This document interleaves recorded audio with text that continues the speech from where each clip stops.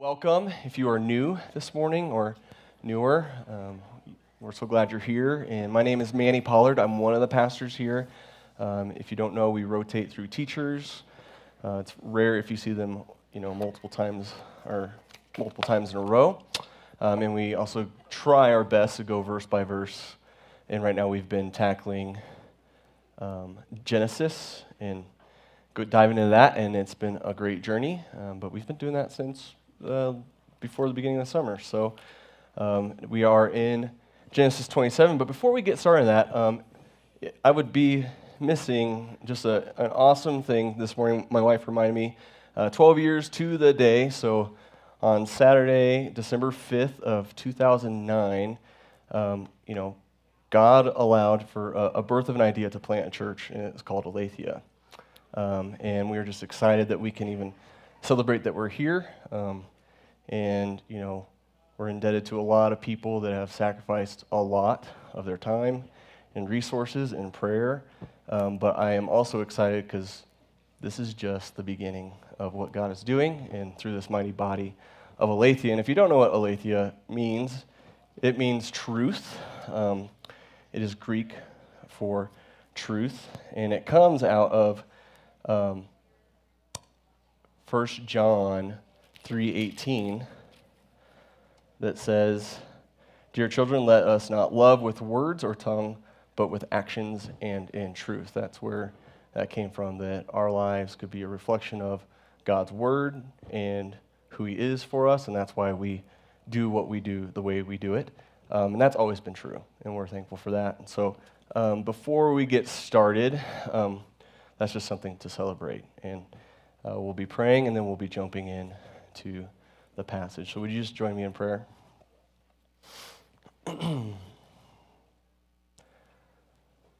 God, we thank you that you are in control, and we are not. We thank you that you meet us where we are. I pray for the people that are here today, that they would be transformed and renewed and refreshed by your word, God, that we could be encouraged. Those that are heavy burdened and brokenhearted, Lord, I just pray that they would know you, that you care for them, you care for all of us. And we just thank you for your word that guides us and directs us. And we thank you for the body that we can be to continue to guide each other in this journey. We pray for our children in the back. We thank you for the amazing volunteers that pour out their time and just their love with these children. We pray that seeds would be planted of truth for generations to come, Father. And so we just give that all to you. And we just thank you that we can be a church that's been around for this amount of time. And you've been loving and kind and gracious. Even in the hard times, Lord, as a body, we give you all the praise and glory. In your name, amen. All right. Hey, well, this week we are in chapter 27 of Genesis, so you can turn there. But, just a quick recap. Joel last week taught through video. Thank you, Joel, for doing that, and the AV team. It went as well as could be expected in Genesis 26. If you didn't have a chance to check that out, I would encourage it. And then the week before that is significant to chapter 27. Brian had brought, Genesis 25, and I would encourage you to check it out, talking about, our birthright and what we inherit as children of God. It was really well done, and a lot of scripture in that one, and so I would encourage you to go check that out. You can go online, see that, and, I'm sure that Joel or Brian or anyone that teaches would love to follow up with you if you need some references or notes, if that's something that interests you. Okay, but today we're going to be in 27. We'll read it together. It's a little lengthy, so we'll read together the best we can, but it's important. And, we're going to be talking about Jacob a lot from here on out, so I won't talk about him too much today, but he's a main character in this passage. But here's what you need to know, okay? If you haven't already, we need to continue getting used to everyone getting it wrong and disappointing us, okay? That's what we need to get used to, okay? Everyone gets it wrong, and we're going to be disappointed. And sometimes we're going to be utterly confused. And this passage can be somewhat confusing in some ways, okay? And so we go from chapter 26, which Joel did a good job bringing out kind of this love story, and now we go from a love story to a soap opera, okay? We go from something very kind and nice to what the heck is going on, all right? And we'll talk about how Isaac has a desire to give his blessing to the wrong person through Esau, and there's a good amount of deception that's going on, and really what's going on is they're trying to give away a blessing. And what is a blessing? A blessing is a proclamation of who a person is and a revelation of where that person is going, okay? Who that person is and where they're going, and there's this deception about who's going to receive that blessing. And it's a bigger eternal blessing because this blessing has to do with the line of Abraham, and that's a big deal, right? And we've talked about that, of God's promise through Abraham and how it relates to us today. So, and it seems that both Esau and Jacob, again, a little bit of foreshadowing, is they don't really grasp the magnitude of what's going on in chapter 27 and kind of what's happening in their life, okay? They don't understand how big this blessing really is. They go along with the story. One selfishly goes after it, one is kind of tricked himself into thinking that's important, but they don't really understand the depth and the impact this has. But there are two people that actually do understand the depth and the magnitude of it, and that would be Isaac and Rebekah. Okay, and so they understand the importance of this blessing, and they kind of get in the way. Okay, and I think we can relate, though, as younger people, that Esau and Jacob, they just don't really see the importance of it. They don't see the significance of it. Just like if we look back at the timeline of our life, you reflect on it, and you're like, man, that was a bigger deal.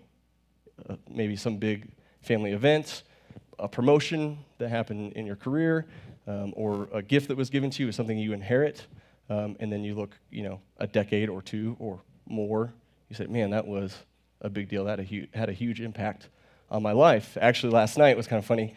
My son Joshua, he's 10, he's getting older, and he asked me, or brought up the Twin Towers in 9/11. And he was bringing up some facts, and I was like, now's a good time. It's appropriate. Would you like to learn more about it? So we went and, went on the YouTubes and watched some, kind of historic data now, reflecting on 20 years after 9/11 and the impact it had on our nation and on each individual person in a different way, right? So when I was in high school and we get this, announcement over the intercom, it was startling, but not as significant to me as it is today, right? And so this is what's happening for us, is this event in 27 is very significant. And the Jacob and Esau, they don't get it. And later on we'll find out about how Jacob and how his eyes are open to the significance of it, right? And so that's kind of where God is setting this up, and this is why Moses is writing about it. And again, Isaac and Rebekah, they do understand it. And so we'll go back before we jump into 27. If you look at chapter 25, if you remember, Rebekah and Isaac, they are with child, and they're with child with twins. And if you look at chapter 25, verse 21, it says, Isaac prayed to the Lord on behalf of his wife because she was barren. And the Lord answered his prayer, and his wife Rebekah became pregnant. The babies jostled each other within her, and she said, why is this happening to me? So something disturbing was happening in her belly, and she's like, what's going on? And so she went and inquired of the Lord, and the Lord said to her, 2 nations are in your womb, and 2 peoples are from within you will be separated. One people will be stronger than the other, and the older will serve the younger. Okay? So that's important because Rebekah knows, and hence, hopefully, Isaac, he should know. He knows better, and he knows that God has spoken, saying the younger will be over the older. Okay? So that's significant in this text because you'll notice that Isaac isn't walking in obedience here. And if you go down just a little bit more in 25, it talks about how Esau gave up his birthright to Jacob. And I'll just read it in verse 29. It says, Once when Jacob was cooking some stew, Esau came in from the open country, famished, and he said to Jacob, "Quick, let me have some of that red stew." And he said, "I'm famished." Jacob replied, "First, sell me your birthright. Look, I'm about to die." And Esau said, "What good is the birthright to me?" But Jacob said, "Swear to me first." So he swore an oath to him, selling his birthright. Now, Brian unpacks what the birthright is, and it is different than the blessing, but I just shared with you a little bit what the blessing is about. And these things are significant because they kind of lead up to this giant tension, what I call the soap opera, in chapter 27. So now that we are there, I'm reading out of the NIV. I typically read out of the ESV. I was just feeling like I wanted to read out of this Bible. It felt nice. So, but as our buddy Adam Peake says, the most important version of the Bible is the one that you will read. Okay? So that's what we want. That's what we want to emphasize. So get your eyes there, chapter 27. We're going to read through it like it is a little lengthy, but very significant. So, thanks, brother. Chapter 27, verse 1, when Isaac was old and his eyes were so weak that he could no longer see, he called for Esau, his older son, and said to him, "My son." And he said, "Here I am." Isaac said, "I am now an old man and don't know the day of my death. Now then, get your weapons, your quiver and bow, and go out to the open country and hunt some wild game for me. Prepare for me the kind of tasty food I like and bring it to me to eat, so that I may give you my blessing before I die." Now Rebekah was listening as Isaac spoke to his son Esau. When Esau left for open country to hunt game and bring it back, Rebekah said to her son Jacob, "Look, I have overheard your father say to your brother Esau, bring me some game and prepare me some tasty food to eat, so that I may give you my blessing in the presence of the Lord before I die. Now, my son, listen carefully and do what I tell you. Go out to the flock and bring me 2 choice young goats, so I can prepare some tasty food for your father, just the way he likes it. Then take it to your father to eat, so that he may give you his blessing before he dies." Jacob said to Rebekah, his mother, "But my brother Esau is a hairy man, and I am a man with smooth skin." What a lucky guy. "What if my father touches me? I would appear to be tricking him and would bring down a curse on myself rather than a blessing." His mother said to him, "My son, let the curse fall on me. Just do what I say. Go and get them for me." So he went and got them and brought them to his mother, and she prepared some tasty food, just the way his father liked it. Then Rebekah took the best clothes of Esau, her older son, which she had in the house, and put them on her younger son Jacob. She also covered his hands and the smooth part of his neck with goatskin. Then she handed to her son Jacob the tasty food and the bread she had made. He went to his father and said, "My father." "Yes, my son," he answered. "Who is it?" Jacob said to his father, "I am Esau, your firstborn. I have done as you told me. Please sit up and eat some of my game so that you may give me your blessing." Isaac asked his son, "How did you find it so quickly, my son?" "The Lord your God gave me success," he replied. Then Isaac said to Jacob, "Come near so I can touch you, to know whether you really are my son Esau or not." Jacob went close to his father Isaac, who touched him and said, "The voice is the voice of Jacob, but the hands are the hands of Esau." He did not recognize him, for his hands were hairy like those of his brother Esau, so he blessed him. "Are you really my son Esau?" he asked. "I am," he replied. Then he said, "My son, bring me some of your game to eat, so that I may give you my blessing." Jacob brought it to him, and he ate, and he brought some wine, and he drank. Then his father Isaac said to him, "Come here, my son, and kiss me." So he went to him and kissed him. When Isaac caught the smell of the clothes, he blessed him and said, "Ah, the smell of my son is like the smell of a field that the Lord has blessed. May God give you the heaven's dew and the earth's richness and abundance of grain and new wine. May nations serve you and peoples bow down to you. Be Lord over your brothers, and may the sons of your mother bow down to you. May those who curse you be cursed, and those who bless you be blessed." Real quick, that's the blessing. Okay, that's what's happening. That's a proclamation. That is the blessing that the Lord actually had for Abraham, passed down to Isaac, if you remember in 26, is that right? Yeah, in chapter 26, God already appeared before Isaac to do that. We'll jump back in 30. After Isaac finished blessing him, and Jacob had scarcely left his father's presence, his brother Esau came in from hunting. He too prepared some tasty food and brought it to his father. Then he said to him, "My father, sit up and eat some of my game, so that you may give me your blessing." His father Isaac asked him, "Who are you?" "I'm your son," he answered, "your firstborn, Esau."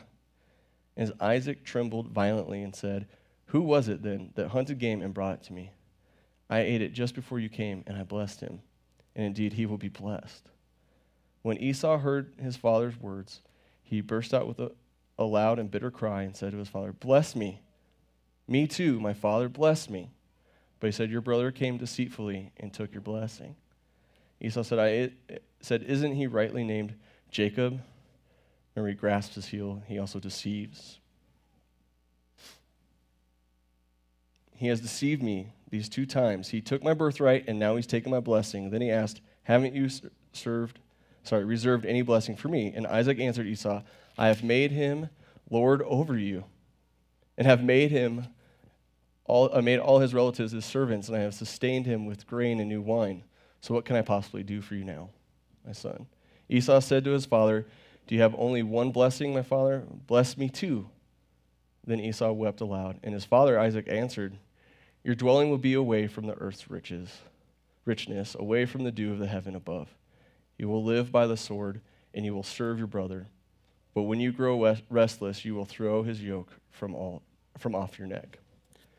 Then Esau held a grudge against Jacob because of the blessing his father had given him. He said to himself, "The days of mourning for my father are near.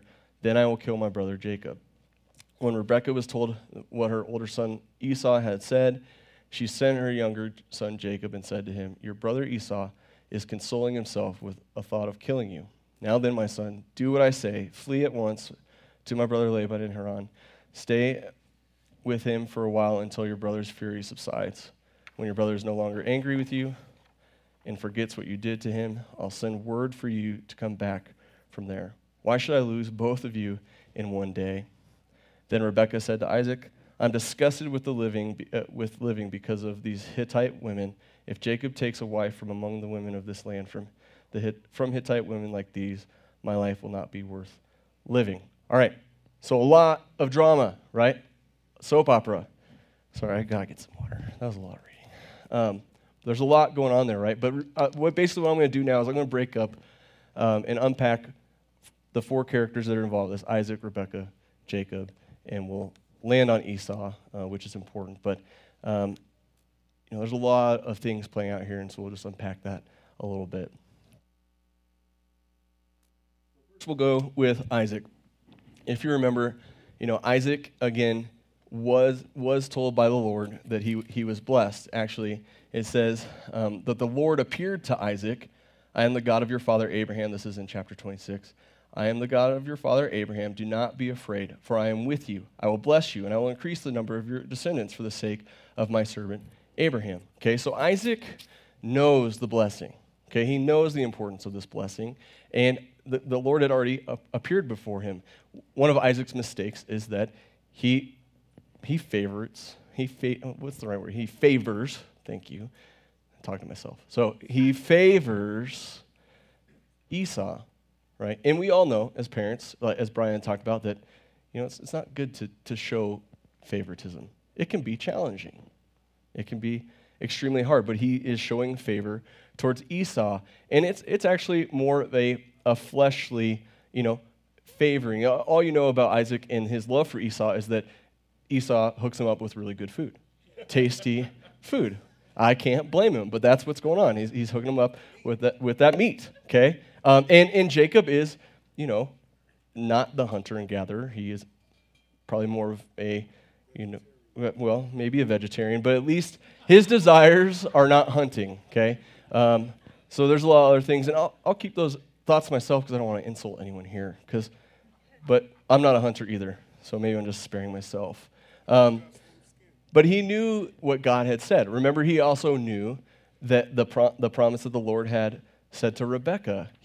There's no way he was not with her in some way when she was approached by the Lord about, that the younger will be over the older. That was what was going on when she was feeling disturbed. And so she had that promise to lean on. Now, the other thing is, obviously, Isaac was being deceptive because he was not talking with Rebekah about this. There's probably no conversation of, "Hey, I think that I'm going to give my blessing to Esau. she overheard it, right? She overheard him talking to Esau about it. So there was no communication that was going on. And so one lesson we can learn, if you are married or if you're in a relationship, communication is key, right? Because there could be turmoil. So communication is key. And when Isaac finds out that he was, I'll just say duped, that he was deceived, what was his reaction? He's shuddering, right? Okay, so two things probably come to my mind. He was, one, he realized he was deceived, and that probably made him angry. But I think that there's something bigger going on, that he just realized that he couldn't outdupe God, right? That he said, oh man, what I thought I could get away with is really not working out. Okay, and so we can be reminded that the blessing that was God's cannot be taken away from us, from him, right? We cannot take that away from him. We cannot take away the Lord's blessing. And that's what was happening to Isaac. He's almost immediately realizes, oh man, I thought I was going to get away with the fast one, and now I just really made it worse. Okay? That we could be reminded that the blessing is always God's.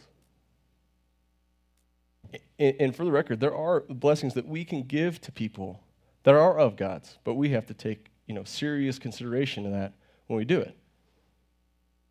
If we're trying to manipulate it or trying to make something happen that's for our own gain. And we'll be talking about that in a little bit, but that's where we really miss the point of blessing. Blessing others, blessing our family, is that it's of God's, and it's always been his. And we get to learn from Rebecca in a minute of where we can also learn some from her mistakes. And you'll notice that Isaac is being begged by Esau, saying, give me your blessing. Is there not anything else that you can say to me? And he does, right? He responds. He gives him an answer. It's it's the opposite of a blessing. But it is, by the way, it is a blessing. It's just not the one that he wanted to hear, right? It's not the thing that he wanted to deal with. If that was at the end, he says, your dwelling will be away from the earth's richness, away from the dew of the heaven. Everything is the opposite of what he just blessed Jacob with. And Isaac had come to his senses through that rough truth. And Isaac knew. That's why we through his blessing to Esau, that he kind of knew that this was the Lord's doing, the way that the Lord had made this go out. So now we go to Rebekah, okay? So Isaac, he favors Esau, and Rebekah favors Jacob, which can be common in a family. But they're both trying, and she specifically is trying to accomplish God's will in her own way, which is interesting because it is God's will actually to bless Jacob. But somehow, the way she does it, she goes all wrong about it. And that can be confusing for us too, right? That we want to live in God's will, but we want to take control of the thing. We want to take control of that blessing. And that's what's happening to Rebekah here. And what's happening is she's fearful, right? She doesn't remember the promise that she had just had that conversation with the Lord. And I say just, by the way, there's actually a long time between these things, but things that she should remember, things that she had been remembering. But what came upon her? Fear. Fear took over for her, and so she wanted to take things in her own hands. All the moms in the room, we fear for our children. Dads too, but differently. But our response sometimes is that we're fearful. We live in an insane world, and that can be disheartening, very concerning, that we don't want them to leave their rooms, let alone our household, let alone go into the world, right? But there is promise for those that are in the Lord. And one way to combat that is not let fear rule you. And definitely not make you make poor mistakes. Okay, again, she literally heard from the Lord about older serving the younger, and she allowed herself to question God. That's what happens when fear sets in. We start to question his authority, his rule over our life. And again, what was she trying to do? She was trying to deceive, and deception is manipulation. Like if you're trying to manipulate a situation for your own gain, that you're usually going to try to deceive someone. And Proverbs 14:12 says, there is a way that appears to be right, but in the end, it leads to death. Okay? So we should be prayerful about the decisions we make. And if anyone's like me, sometimes we don't take a moment to ask the Lord for direction. We just go do it. Sometimes it can work out. Sometimes it can be deadly. It can lead to death. And there are consequences, right? What happens to Rebekah? She never sees Jacob again. The one that she loved, the one that she wanted to have the blessing, and she never sees him again. It's kind of interesting there, right? Like, wow, she fought so hard to give Jacob this blessing, and now she doesn't get to be with the son that she loved. Not to mention, okay, the one other thing I wrote note is the dynamic between Rebekah and Isaac probably is never the same through this deception, through what is going on. And Jacob now, at this stage, he's being deceitful. And again, I told you I won't be talking much about him. I have a paragraph about him, right? But you'll notice his comment right when Rebekah comes to him and says, hey, I think you should go do this. In verse 12, he says, what if my father touches me? I would appear to be tricking him and would bring down a curse on myself rather than a blessing. Well, Jacob is fooling himself that he thinks that if he's not perceived as tricking, that he's actually not tricking someone, right? Like he's trying to talk himself out of it. He somehow thought that tricking his father was a worthy cause, but he didn't want him to get the sense that he was trying to trick him. Some of us have been caught in that, right? He was thinking about his reputation over his character. Now, a lot of us do that too, and I think the intention sometimes is, well, we don't want to be perceived as bad, but I'll still continue to talk behind that person's back. I don't want to be perceived as bad, but I'll just manipulate it in a way that it doesn't seem like I'm in the wrong. It's a pretty classic example. If we keep going on, in verse 20, Isaac and Rebekah do their thing. Lots of names in here. Jacob and Rebekah do their thing. They get set up for the big moment where he's going to receive the blessing. And right before that, right, Isaac asks the question, hey, how'd you get here so quickly? Notice this. Jacob does something pretty bad here, and he says, your Lord, your God, gave me success. Guys, this is the epitome of using God's name in vain, okay? Not just using, G-O-D or saying something else really bad, although that word and the use of that word is there's reverence in that. That's why we should tell our children not to use God's name in vain that way. That is not using God's name in vain. By the way, that's just being irreverent to the Lord.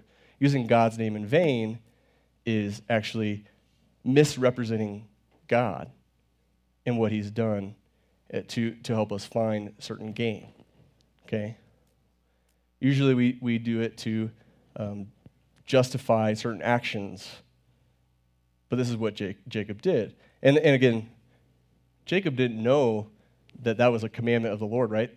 The 10 commandments weren't used or created, not to use the Lord's name in vain. Actually, Exodus 20, verse 7, it says, you shall not take the name of the Lord your God in vain, for the Lord will not hold him guiltless who takes his name in vain. Now, what that's talking about, again, is when we use the Lord's name in vain, we're play acting. We're pretending as though this was something that God had ordained or said that we should be doing. And this happens a lot, right? If my kid stole a cookie and said, well, the Lord said I should do it, that would not be good, right? And that wouldn't be good for him, and we shouldn't condone that. behavior, but we skirt this issue of using God's name in vain, and we misrepresent what it is. And it's when you use God's name to justify your actions or to find your own gain. And there are a few other ways, but those are the big pieces, right? Is that we say like, well, I have a word from the Lord. And this is where a lot of churches actually have gotten in trouble. A pastor comes and says, I got a word from the Lord and we need to go do this. And we should be discerning, right? We as a body should be discerning of saying, was that really God who said this? Or is this just really you trying to manipulate the situation to get what you want? That's what's happening with Jacob, right? And that was unfortunate. And the Lord, again, one thing we can learn through Jacob is he did use the Lord's name in vain, and God is still gracious to him. So keep that in the back of your mind as we keep going on in this fun journey, okay, after this passage. But so we'll go on to Esau. Talked about Jacob enough.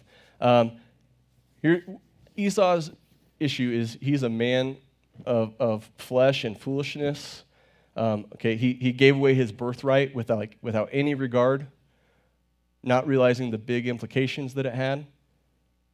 Just kind of was not even from a spiritual sense, but just from a humanity and like kind of common sense. Like you don't just throw out your birthright, right? Who would do that? He just for a bowl of stew. He was being ignorant. And at the end of 26, it says that when Esau was 40 years old, he married Judith, daughter of Beeri the Hittite, and also Basemath, daughter of Elon the Hittite. They were a source of grief to Isaac. And Rebekah, again, continues to make foolish mistakes and is married in a family line of Hittite women. And he just had no reverence for anyone else's life and how decisions impact other people in his own life. And you'll see when he wants this blessing that he's kind of dumbfounded that he doesn't get it, right? He's got an entitlement issue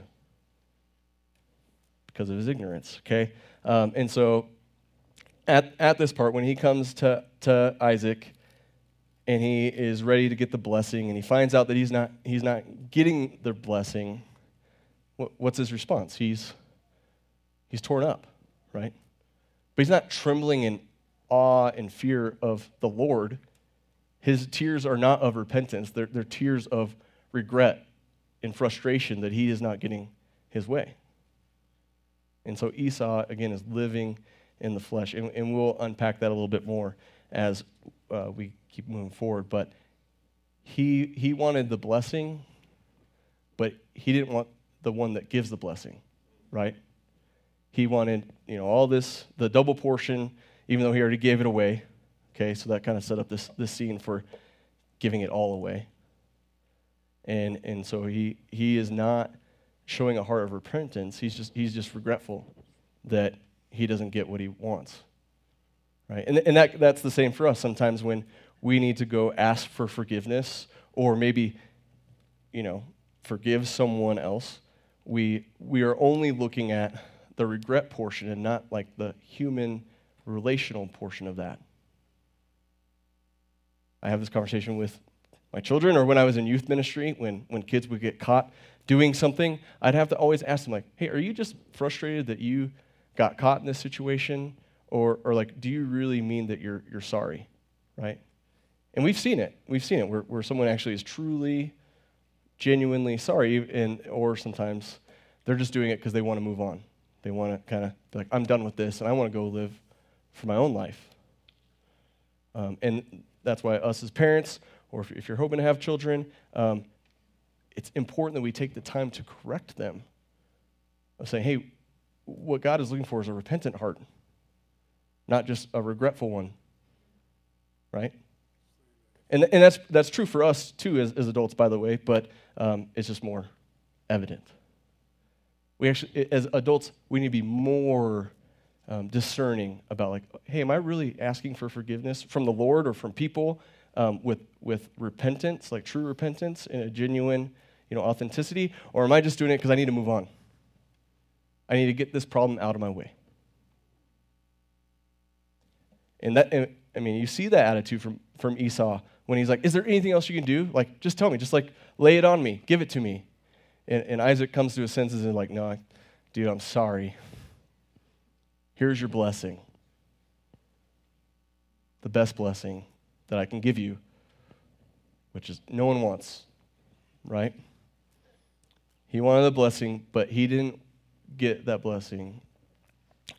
Psalm 91, 1 and 2 says, whoever dwells in the shelter of the Most High will rest in the shadow of the Almighty. And I will say of the Lord, He is my refuge and my fortress and my God in whom I trust. Listen, we think the word blessing like matches up with like riches or comfort or like, I don't know, like keeping up with the world and no pain. If we think that is the blessing, like we miss the point, okay? The real blessing is walking with the one that brings that blessing, the Lord, okay? When we miss out on it, and there are people, right, they'll come to me like, I'm so frustrated, like these things are happening to me, and I ask them questions of, well, how's your time in praying to the Lord and bringing this grief to Him? And a lot of times they don't want to hear it. The heart is hard towards the truth of saying, you need to go to the giver, not the gift. Again, they want to receive a blessing without being in the presence of the blesser. When you're growing up, right, we're obsessed with the gift. I remember, for a year I asked for, I used to play hockey in my street. We had this really cool cul-de-sac, and it was in Briargate. It was a really cool place, and kids were coming over to my house, but we didn't have a hockey net, right? We just used 2 shoes as our hockey goal. And I remember begging my parents. I begged them. I was like, we need a hockey net, and we need to find one. And they finally gave me one, right? And I was young. I was obsessed with the gift. Okay, I got what I thought I deserved. But I didn't think to be grateful towards the ones that gave it to me, right? The ones that actually set aside some money and made this happen. But when we mature, right, as believers, when we mature, we start to value the giver of the gift. And Esau is an example of someone that did not value the giver, the blesser, right? He valued the future blessing and he was kind of lost in the future instead of the moment. He totally misses it. And I want to warn us about that too, is that sometimes when we're frustrated, we should really ask, what am I showing gratitude towards? What is it that I need to bring to the Lord and, repent of? And we'll see this even more now. Why did Esau miss it? Okay, everyone turn your Bibles over to Hebrews 12, verse 14 through 17. Hebrews is awesome, by the way, if you want any help kind of correlating the New Testament with the Old Testament and what's going on in the story, specifically about Israel. We continue to go back to it because it's a great resource for us to gain some understanding of God's grace and love for us. Okay? So Hebrews 12, 14 through 17. But I just want someone to read verse 16. Read it loud, sir. I don't think that would be a problem. See that no one is sexually immoral or godless like Esau, who for a single meal sold his inheritance rights as the oldest son. Thank you. I'll come back and read that, but those of you online, it said, see that no one is sexually immoral or is godless like Esau. In the Greek, it actually translates to that Esau was profane, okay? That he actually, to him, nothing was sacred. Nothing to him had spiritual meaning, had no awe or reverence for the Lord. None. He was hard-hearted towards that, okay? And so that's why it says godless. I think there's a few different translations in there, but the real word is profane. That's where we get the word profanity, okay? Don't let anything profane that's godless, has no reverence, come out of your mouth. It's not just curse words. okay? Same thing about when we say the Lord's name in vain. It's not just about that word.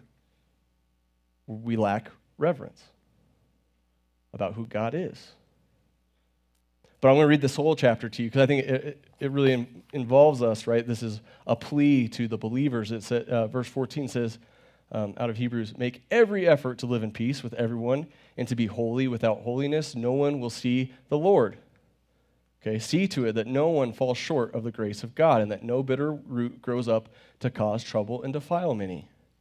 See that no one is sexually immoral or godless like Esau, who for a single meal sold his inheritance rights as the oldest son. Watch this, verse 17. Afterward, as you know, when he wanted to inherit the blessing, he was rejected. Even though he sought the blessing with tears, he could not change what he had done.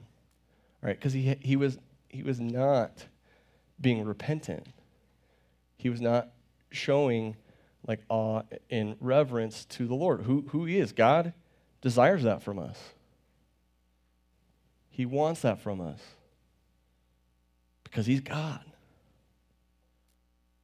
Man, and that's humbling because I can think of a few times this week where I was not, repentant.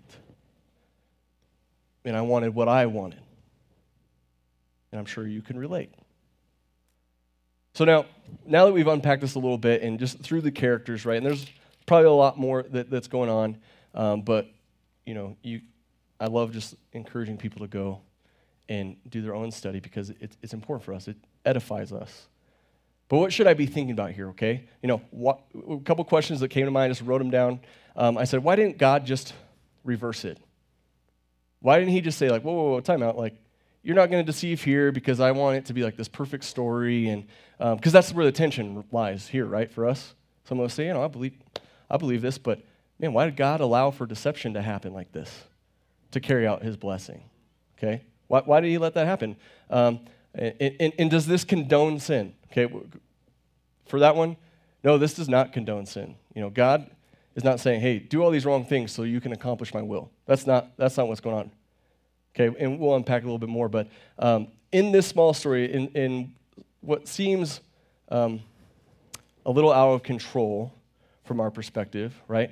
Moses is writing this because it's not only an important part of history. Who is he writing? He's writing it to the family of Jews, okay, of Israel. But there's a bigger thing here. He wants to account for people that God is in control. Okay, God is in control. Even when people are out of control, when they're out of their mind. So we can take good comfort in that, right? Because people are going to disappoint us. When we read through the Old Testament, we're going to continue to be disappointed and confused. There's going to be a tension. We've already had a few going through this, okay? So, we should be comforted that despite of people's actions, that God continues to be in control. And it's with those people that he has covenant with, that he's protecting us. And it just takes some more time than what we're comfortable with. That's where we like to take control. If it was like 5 minutes, maybe we'd be fine. But after that 5 minutes, man, we can't handle it, right? Now, here's the other thing that we can also be relieved in. God is in control, but also he allows for his people or other people to actually live freely. Now, that also is a tension point, right? How does a loving God allow free people to go just mess everything up and hurt people? I mean, if you can feel the weight of this, it can be a little tough to work through. But he allows for people to live freely and make choices in our world where we're seeing, what's best for us instead of missing out. And we miss out on the blessing, okay? But the reality is that this should bring us to a place of brokenness, like a place of realizing, okay, there's a need for a Savior, and his name is Jesus here, right? Okay? And we'll keep on going, but we need to recognize that God's sovereignty here is so massive. We're talking about one of the biggest blessings and promises that he leaves for us that leads to Christ. He's not just going to reset it. Why doesn't he just reset it? Well, if he reset it, he'd be resetting it all the time. every 10 seconds. Okay, so there's this show that we used to watch. It was kind of around the Everyone Loves Raymond days. Okay, there was this show called Yes Dear. Anyone watch that? Yes Dear. It was a funny sitcom. Okay, it was about this family basically that lived in Hollywood, and the husband was a famous, or not famous, but an executive for some Hollywood corporation. But they had in-laws that lived with them, and one of the in-laws' name was Jimmy. And Jimmy, I don't know, he wasn't a deadbeat, but he was always struggling to keep a job. They were living in their I don't know, was that pool house or whatever, and Jimmy finally got a job, okay? He finally got a job. He became an umpire for baseball, okay? He became, behind the plate, and he was super excited, okay? And everyone was kind of doubting him. He was super excited to be an umpire, and he was, calling a baseball game, and, they're calling balls and strikes, and they also call people out or safe. And there's this one funny scene where Jimmy is being an umpire, and a kid hits a ball out in outfield, and a kid is coming around third, and he slides into home. Okay, so if you can envision it, this kid is sliding into home, the ball is coming in, and it's like this close play at the plate. Okay, and what's happening? All the adults, all the kids, their eyes are on the umpire, and they're saying what call are you going to make? What call are you going to make? And he freezes, and he doesn't know what to say, and he's supposed to say safe or you're out, and he goes, redo. Redo the play, right? Well, you can imagine, the parents are like, is this a joke? This umpire that controls the game is gonna call redo? With all credibility, all the things that person, that authority that person holds is gone. And that's what made it funny, right? Are you joking? Either kid's safe or out, you got to make a call. And here's the deal. God doesn't have to call redo. He looks at situations, he says, I'm not going to redo it. I'm going to redeem it. Okay? I'm not going to redo it. I'm going to redeem it. But that's, again, the tension for us. We wish he could redo things, right? There's things in our life that we have regrets in. We have things in our life where we've been deceived and we've been hurt. But he's going to redeem it. He doesn't have to redo it. Now, we use the term, God is sovereign a lot, okay? It's somewhat of we make fun of ourselves saying we use these Christianese words, okay? But we say that God is sovereign. And what does that mean? It means that he has control. He has authority, okay? He has a presence over creation.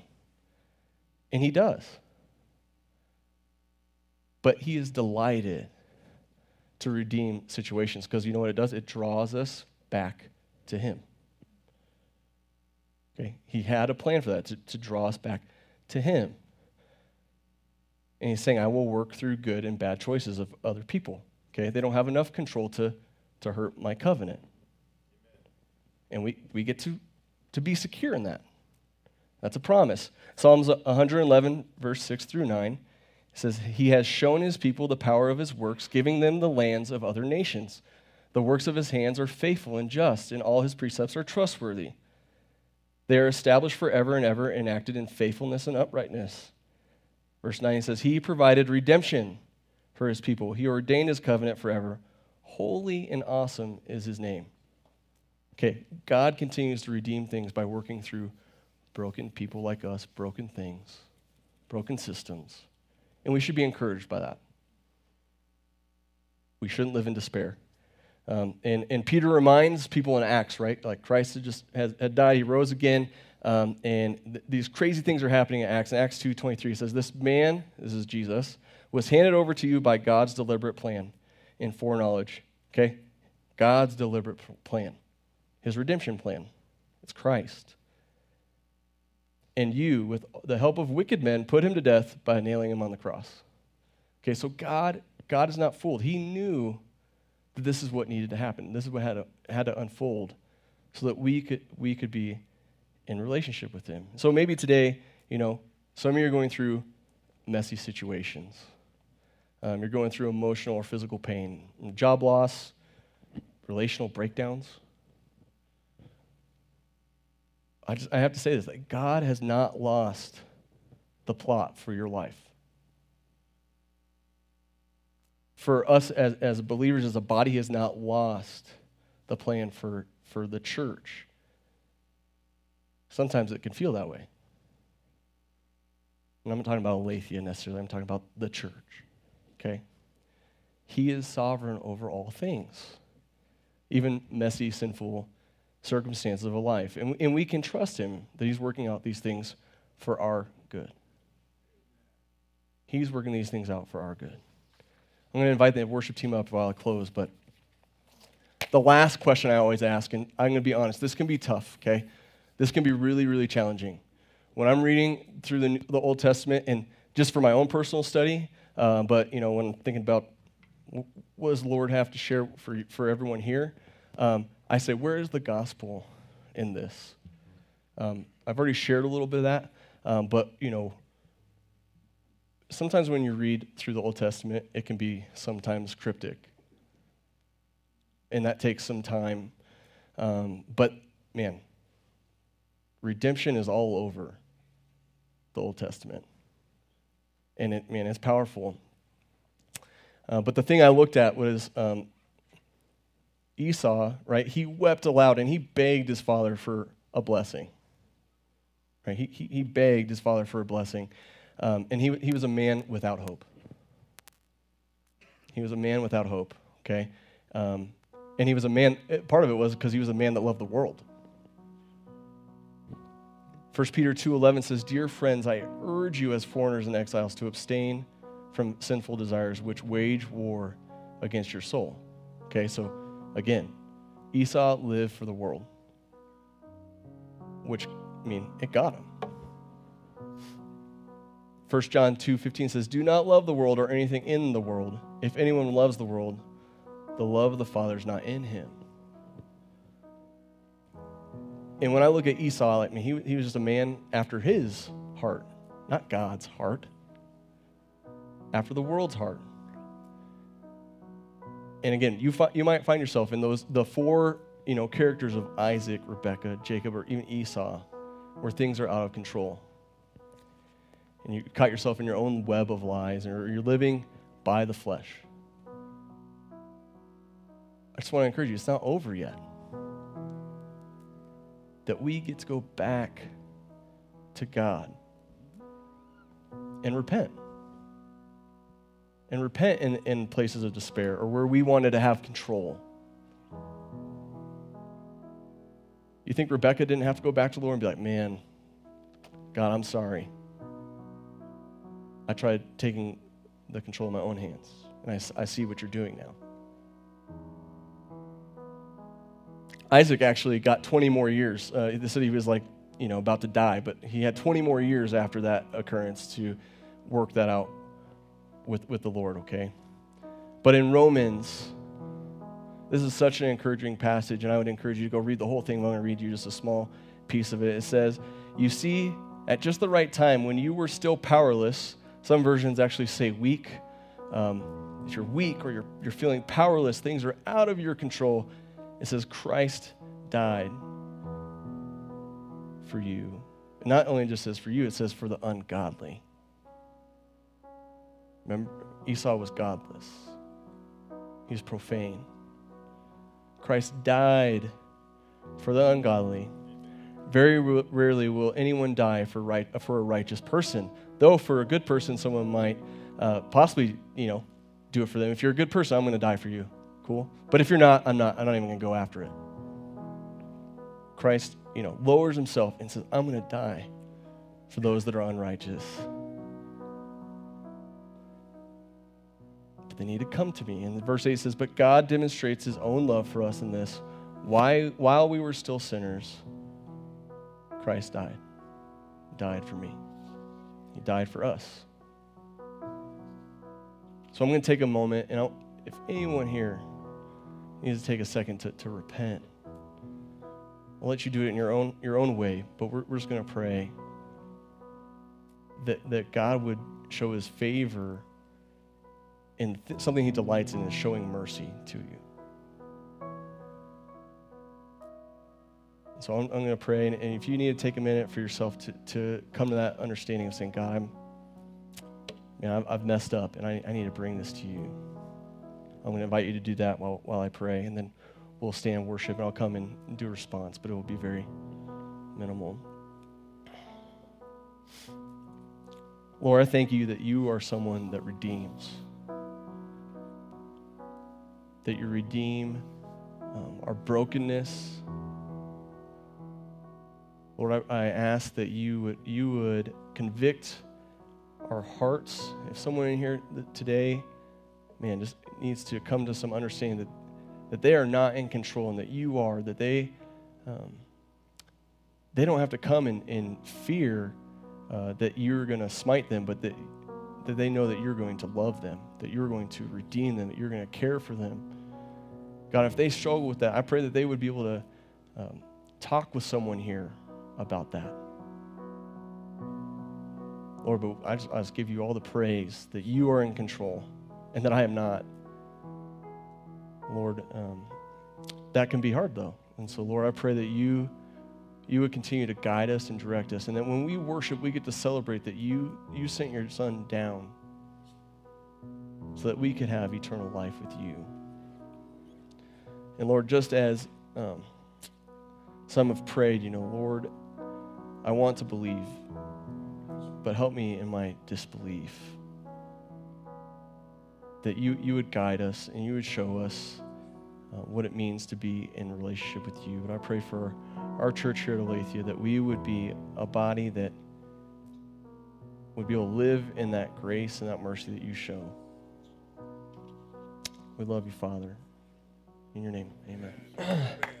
For those of you that are new, we always just have a response time. That's why we put worship at the end, is to respond to the message, what the Lord is teaching us.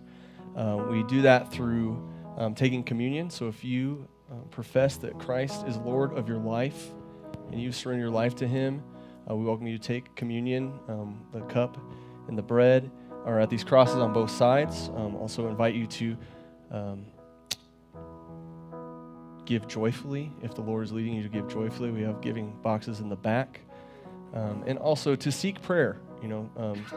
I'll be over by the prayer room if anyone would like to ask for prayer. If you're more comfortable praying with a woman, we invite you to do that, and someone will be over by the prayer room as well. But again, we want to invite you to be praying with us, to be worshiping and responding in a way that we just give that to the Lord. And so I want to read this verse to you because I think it just speaks for itself of the heart of the Lord. And it says, "At the time Jesus said, 'I praise you, Father, Lord of heaven and earth, because you have hidden these things from the wise and learned and revealed them to little children.' Yes, Father, for this was your good pleasure.